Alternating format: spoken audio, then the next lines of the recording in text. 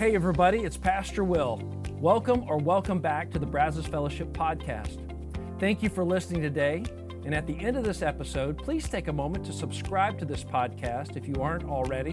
But more importantly, I hope the following presentation inspires you to take the next step in your faith journey. Enjoy. It was so good to see you. Thank you so much for being here. Week 2 in our series Guardrails started last weekend. Let me just start off by saying this. Have you ever had somebody in your life that you became friends with, but if you could do it all over, you wish that you had never met that person before? Now, I know you're not supposed to admit that in church, but we've all had people like that in our life at one point or another. Or it's somebody you kind of wish your husband or wife had never met before because of the influence, or maybe your son or daughter, you kind of wish you could rewind the tape and say, maybe we just avoid that person altogether. Have you ever had somebody like that before? And what I'm talking about today is that there's a relationship between folks we've met and our greatest regret. There is this relationship, there's this correlation between folks we've met and our greatest regret. And we're going to talk about that a little bit today because most of the time that those folks that we've met that are a part of our greatest regret were friends or are friends in our life.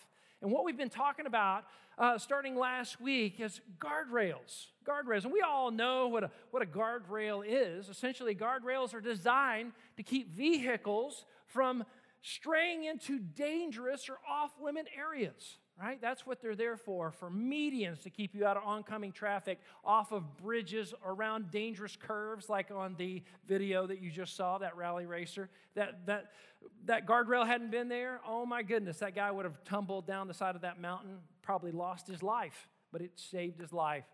That's what guardrails do. As a matter of fact, guardrails are there to do two things, to direct and protect you and I, to direct and protect our lives.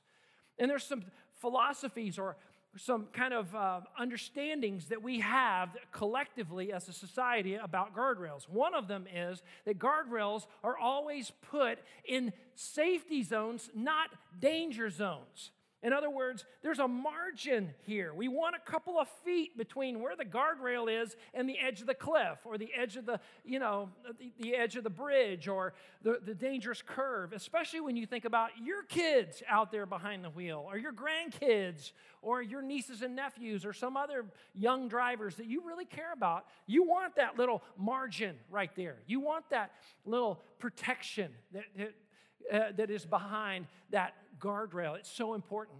The other thing about guardrails is that guardrails minimize damage. Guardrails minimize damage. And what I mean by that is that when you hit a guardrail, if you bump up against one, yes, you're going to have to go to the body shop. You're going to probably have to get your fender repainted, but it is minimal damage compared to what would have happened if you had driven off the bridge or driven into oncoming traffic or you had gone off the cliff. Minimal compared to that, right? And so stands to reason, almost goes without me saying it, that our roadways are not the only place we need to establish guardrails in our life. We need them in almost every other area of life. And you think about your greatest regret in this life, or some of your greatest regrets. You may say, I've got more than one, Will. And if you go back in your mind and think about that greatest regret, if you had established, before that moment had happened, before those decisions were made, had established financial guardrails, maybe that worst decision wouldn't have happened. Or relational guardrails, or spiritual guardrails, professional guardrails, moral guardrails. If they had been in place, you would have had something you would have bumped up against before you had gone off the cliff and made that decision that you wish like crazy you could go back and redo. Guardrails could have avoided that greatest regret. With that being true, consequently, it stands to reason that future regrets also could be avoided by us establishing good, solid guardrails now, today, right now. And so today, this is what we're talking about because it is so incredibly important to the success and the future of your life. But you need to know that we all have a problem. And the problem is that we live in a world, in a culture that is rejecting of guardrails. Our culture says, no, you don't need guardrails. Don't let anybody tell you you need guardrails. You need to just live your life untethered, unfettered. You need to just do whatever you want, whenever you want, whatever makes you happy. You go do that. What the problem is that it causes a whole lot of people to drive off of cliffs.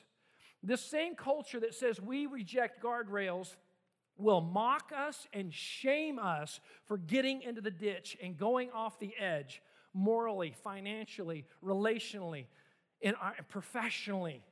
And people are crucified in the media all the time for making bad decisions in areas of their life where they were told by the same culture that is now criticizing them, you don't need guardrails.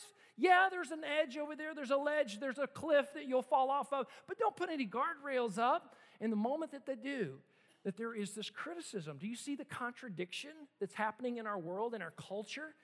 And it's high time for us to say, we're not going to let culture make this decision for us anymore. We're going to choose to say, you know what? There's some areas of our life that's just too important to leave to chance. It's too important to hope for the best that we don't go over the edge.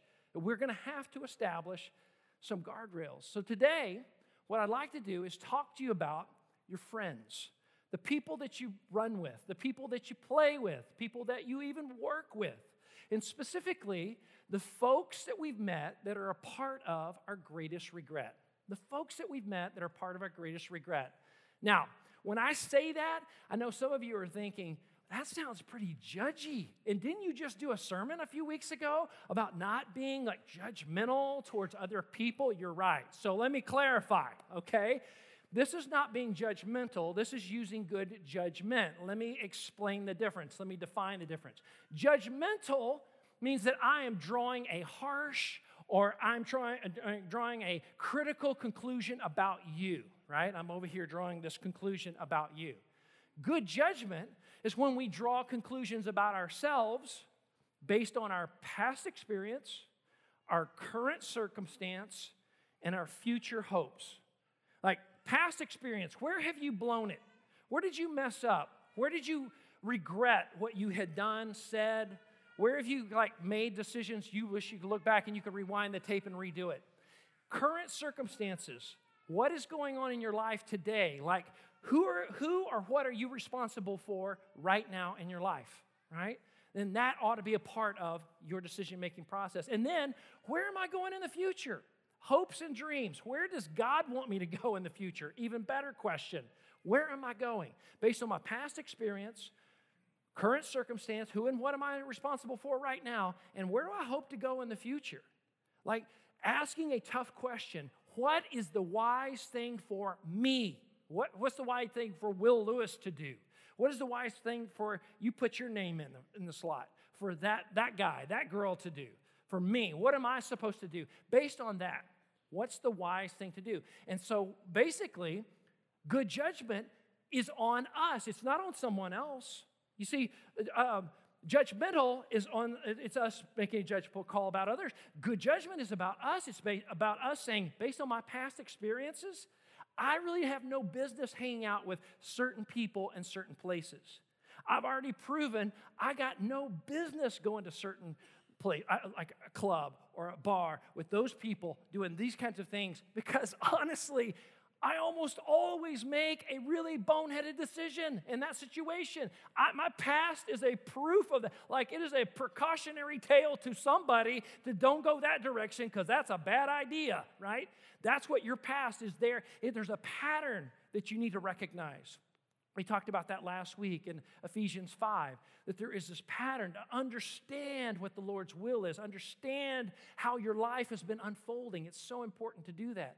Asking, what is the wise thing? And maybe for you, if you're a single person today, and you look back and you say, honestly, my dating life has been a terrible tale of a lot of train wrecks, right? Relational train wrecks over and over. And the wise thing maybe for you to do, and we've had many people here at Brazos Fellowship do this, say for the next season of time, for the next 3 months, the next 6 months, the next year, sometimes people do this, I'm not going to date anybody. I'm just going to wait. I'm going to just get close to God, and I'm going to kind of try to reprogram my brain around what does a healthy, God-honoring relationship even look like? How is that? That is real different than what you've done in the past. And it may take some time to de-brainwash yourself to get new default settings in your mind about what does that look like and how should I behave and what should we be doing and what should we not be doing. And it's so important. But it's asking the question, what is the wise thing for me to be doing right now, especially as it relates to how I connect with other people?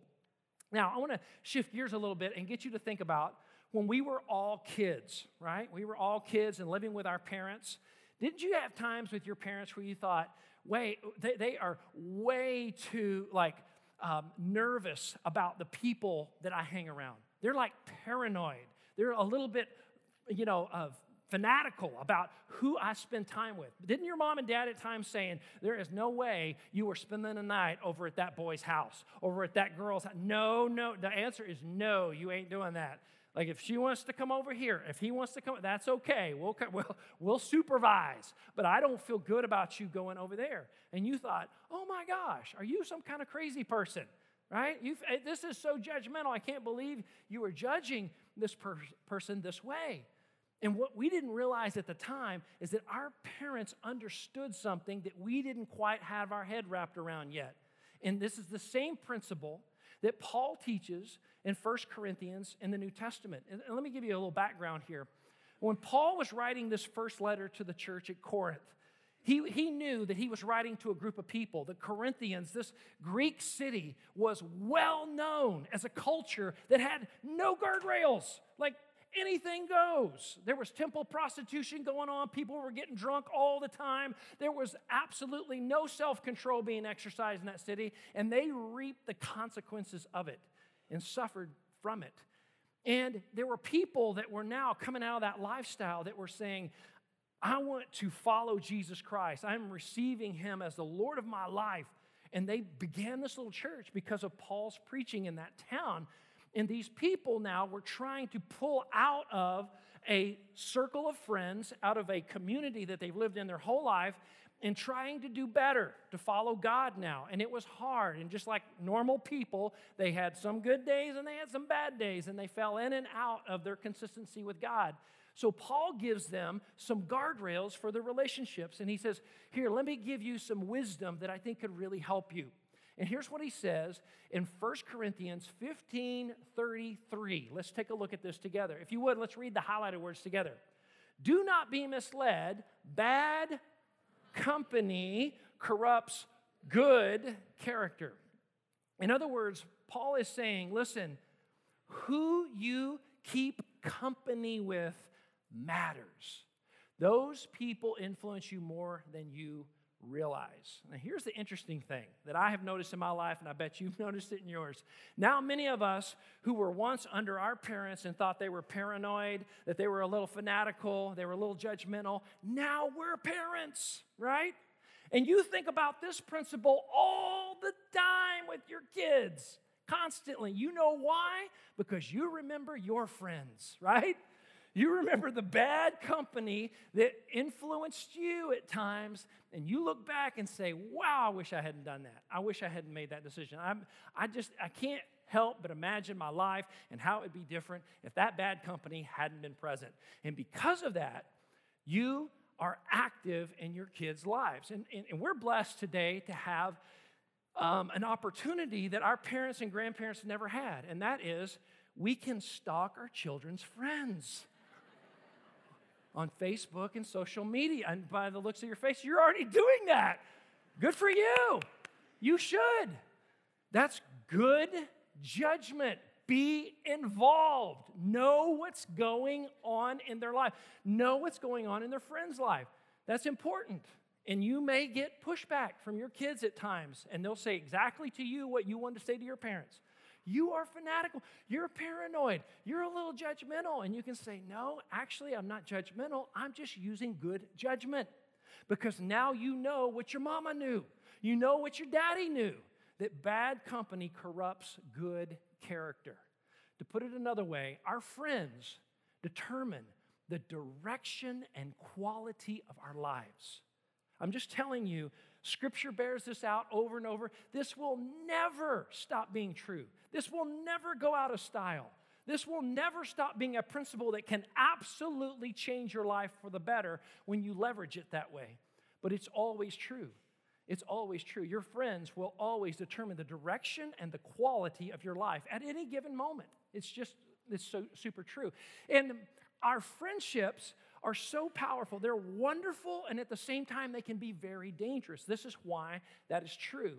So what I'd like to do is explain to you the progression that happens in any friendship. Actually, it happens in any relationship, whether it's just a casual friendship or it is a marriage, the most intimate type of a relationship. So let me walk you through what happens in any friendship. Here it is. It's simply put that when we start a friendship, we become friends, and in that friendship, we begin to drop our guard. In other words, we get vulnerable and honest. When you get to know someone, you go have coffee with them, you're hanging out, guys, you're playing golf, you're hunting, whatever, there's going to be conversations. You'll start to go to a little bit deeper level. You start to open up a little bit. As a matter of fact, the health of a relationship and the depth of a relationship is directly correlated to how honest and how vulnerable you're willing to get, even your marriage. Right? If you get the sense that the other person's not being honest with you, they're not wanting to be vulnerable, it's going to stop you. You probably won't go any further either, right?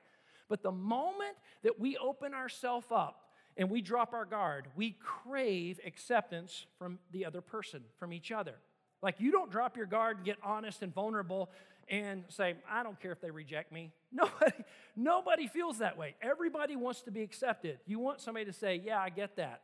I've felt that way before. I get it. I relate. And let me tell you my story. And then all of a sudden, the relationship feels like it's a little deeper. We know each other on a deeper level now. It's really important.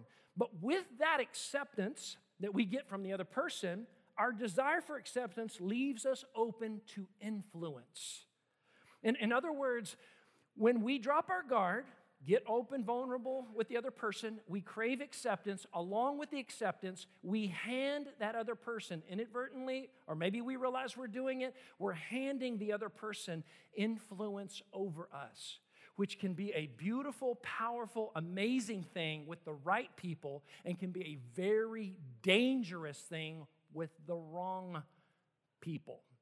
And it's so important that we understand this time, that many times when we open up and we give that influence over to someone else, you will see this in people's lives. They will do things that they have never done before. And sometimes the things that they're doing that they've never done before are not good things, right? As a matter of fact, I don't see a show of hands. You don't have to raise your hand at all, but just think about it for a minute.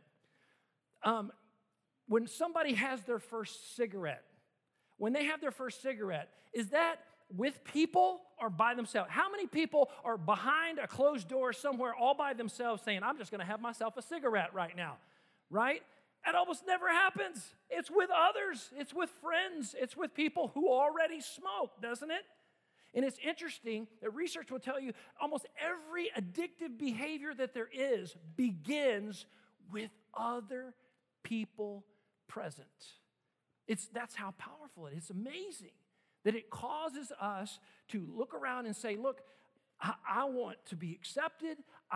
This influence in my life is getting me to question some things and to try some things that I have never done before. Now think about it for a second. Your greatest regret, were you with an enemy or a friend? Because almost everybody will say, actually, they were a friend, or at least at the time they were a friend. I'm not sure they're still a friend, but they were at the time, right? The very things that make our friendship marvelous also make them dangerous. This is something we see in Scripture over and over, and we're going to look at it some more in just a minute. But I want to share with you something really fascinating that has actually come out of some research from a neuroscientist by the name of Dr. Moran Cerf. And he has, for over a decade now, Dr. Cerf has studied the way in which we as human beings make decisions. And he would tell you that when two people are in each other's company, when they're in each other's presence, something fascinating happens to the way our brains function. This is a quote from an interview with him recently. He said this. He says, the more we study engagement, we see time and again that just being next to certain people actually aligns your brains with them. He says, your brain waves will mimic or almost be identical to that other person that you're spending time with. This means that people that you hang out with can actually have an impact on your engagement with reality beyond what you can explain. Check this out. And one of the effects is that you become alike. They begin, and you begin to become alike. In another interview with him recently, in the article, he was quoted as saying this. He says, if you want to maximize your happiness and minimize stress, you should surround yourself with people who embody the traits you hope to become. Over time, notice that, over time, you will naturally pick up on those desirable traits and behaviors. The most important decision is, he says, this is the most important decision, who you surround yourself with. Wow. Now, is this neuroscientist just being judgmental here? I mean, excuse me. Are you telling me who I can and can't spend time with? He's going, no, this is just good judgment. Interesting, isn't it? And what's really cool about this is that what he is reinforcing, what he is backing up, Scripture's been saying for over 3,000 years. King Solomon in the Old Testament, inspired by the Spirit of God, wrote these words in the Old Testament book of Proverbs, chapter 13, verse 20. He said this, and if you would, let's read these highlighted words together. He says, walk with the and become wise. Solomon essentially is saying wisdom, as it turns out, is contagious. It's like it rubs off. And when you rub shoulders with people who are wise, it makes you wiser. So spend time with people who are wise. They're not perfect, but they make a lot of wise choices, especially when it comes to God. This is part of the reason, one of many reasons why we encourage you here at Brazos Fellowship to get in a small group. Not because these are perfect people that got it all figured out, but because they're a group of people saying, we want to grow in our relationship with God, and a big part of that is to apply His wisdom to our life so that we become wiser. And what we've found is when people do that together in a community, we go further, faster spiritually than we do just solo in it, reading a book, or just doing things all by ourselves. We need to do things together. This is why over and over in the New Testament, Jesus, Paul, etc., were told to one another, to love one another, to forgive one another, to bear with one another, to serve one another, to pray for one another. Like this thing of following Jesus, of being a follower of Jesus Christ, a Christian, is meant to be done in community with other people who are on this journey to wisdom and pursuing God, a relationship with God. Walk with the wise and you become wise. And here's the second part of that same verse. He says, for a companion who you keep company with, right? You see that? Companion of fools suffers harm. So let's define what is a biblical fool. From its original Hebrew meaning, a fool knows what's right but doesn't care. A fool literally is someone who knows better but they will not do better. In other words, it's somebody saying, I know if I drink this much, it's going to destroy my body, but I don't care. I know if I keep acting like this, it's probably going to destroy my marriage, but honestly, I just don't care.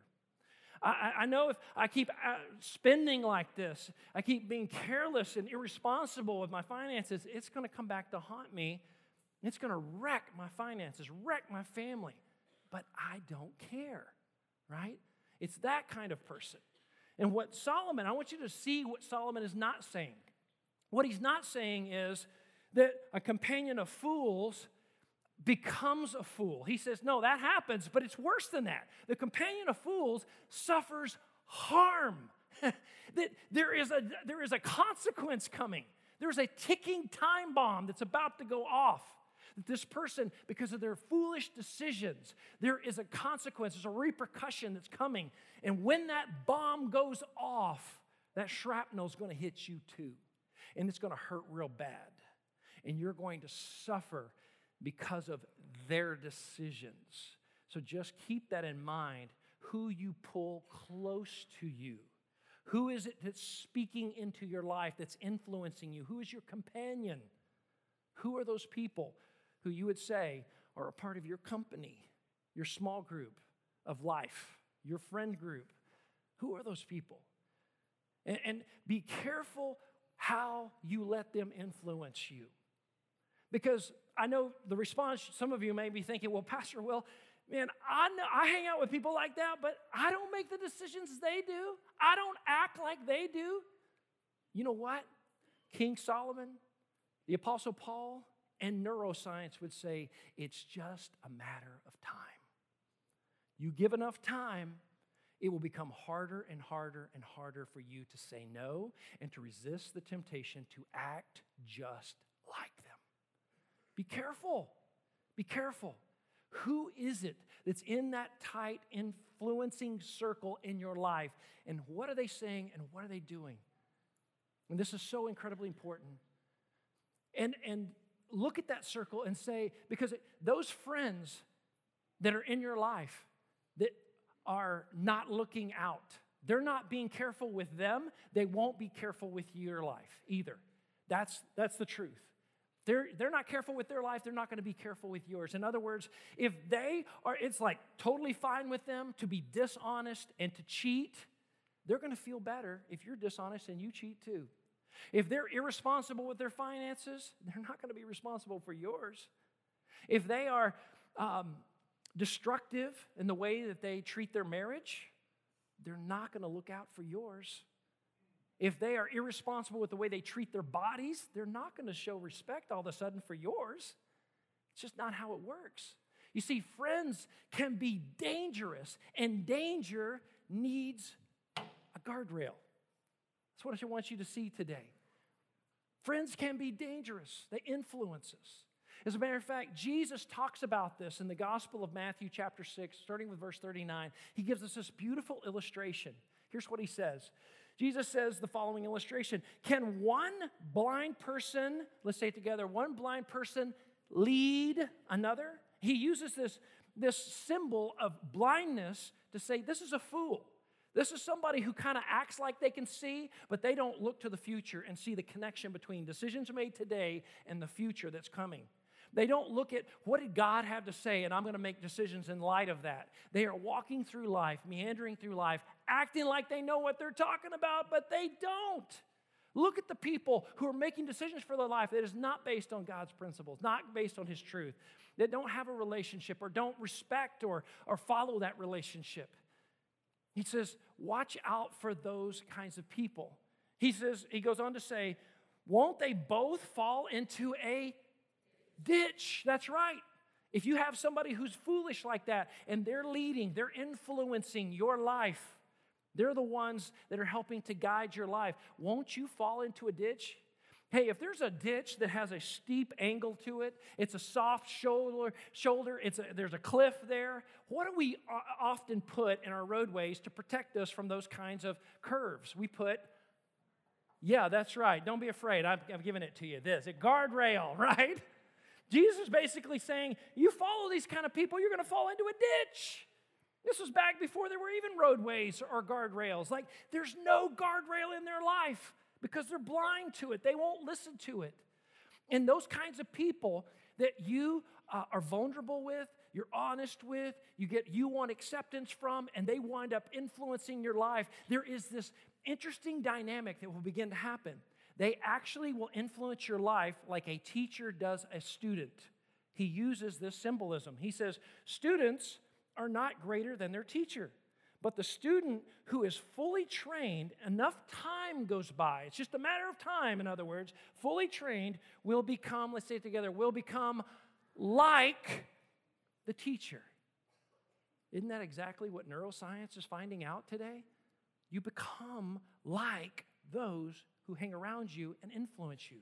This doesn't mean that those in your life who are a bad influence, that you should completely cut them off. And guardrail doesn't mean no access. Guardrail simply means I'm going to limit the access of this person and limit their influence in my life. Or I'm going to limit this person's influence in my child's life. Did you know that you don't have to say yes to every person who wants to have time with your child? You can say, no, we're busy that day. What are we doing? I don't know. We'll figure it out, but we're busy. I'm just telling you, that has happened at the Lewis household. I'm just telling you, we love everybody, but we don't let everybody have access to our kids. This is so important. And we can still be friends and show love and kindness. It doesn't have to feel like judgmentalness. It's using good judgment.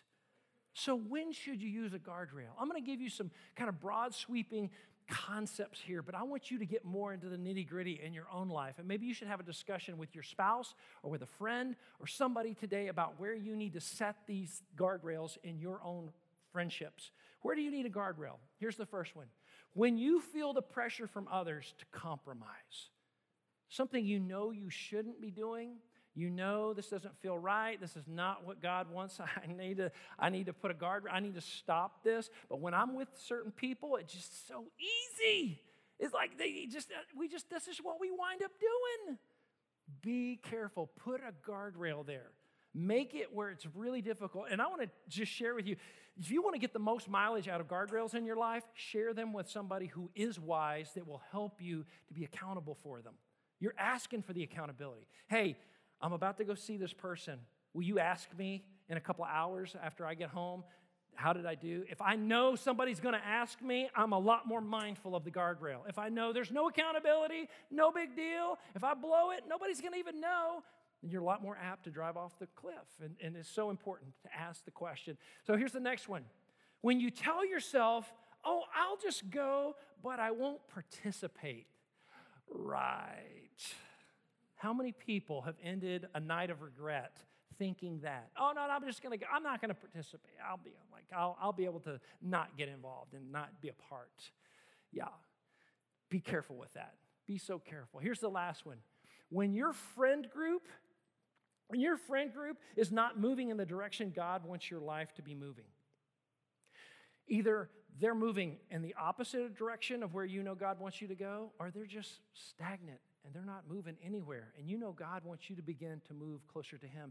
Maybe it's time, like high time, for you to begin to rotate in some new friends, okay?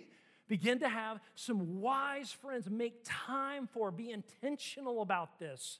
It doesn't mean you cut off these other friends and never speak to them and act like that. Not at all. But you just limit their influence in your life. Put a guardrail there.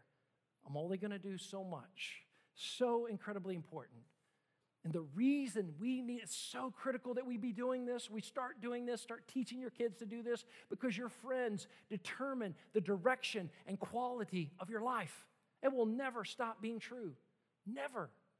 And for some of you, you have woken up after some really rough nights of regret, even in the last few months, maybe in the last few years, and say, I don't even like this guy or this girl I'm becoming. I can't believe I did that. I can't believe I said those things. I can't believe, how did I get here? How did this happen?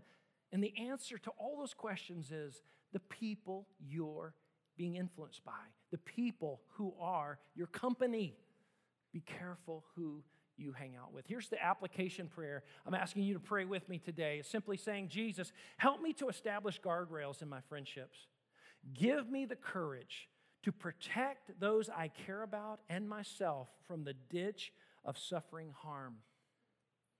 In other words, to put the guardrail in those areas of my life where I limit the influence and access of certain people. Doesn't mean I stop loving them. Doesn't mean I stop being friends with them. It just means I'm going to limit their access. And that can mean different things for different people based on your past experiences, your current circumstance, who and what are you responsible for right now, and where are you going? Where is God taking you in the future? What's the wise thing for you to be doing right now? What's the wise thing to be doing? This question of wisdom is always the template for how to make good decisions in the New Testament of the Bible. Wisdom. What's the wise thing? God wants us to be wise. And the best way to do that is to be around people who are wise.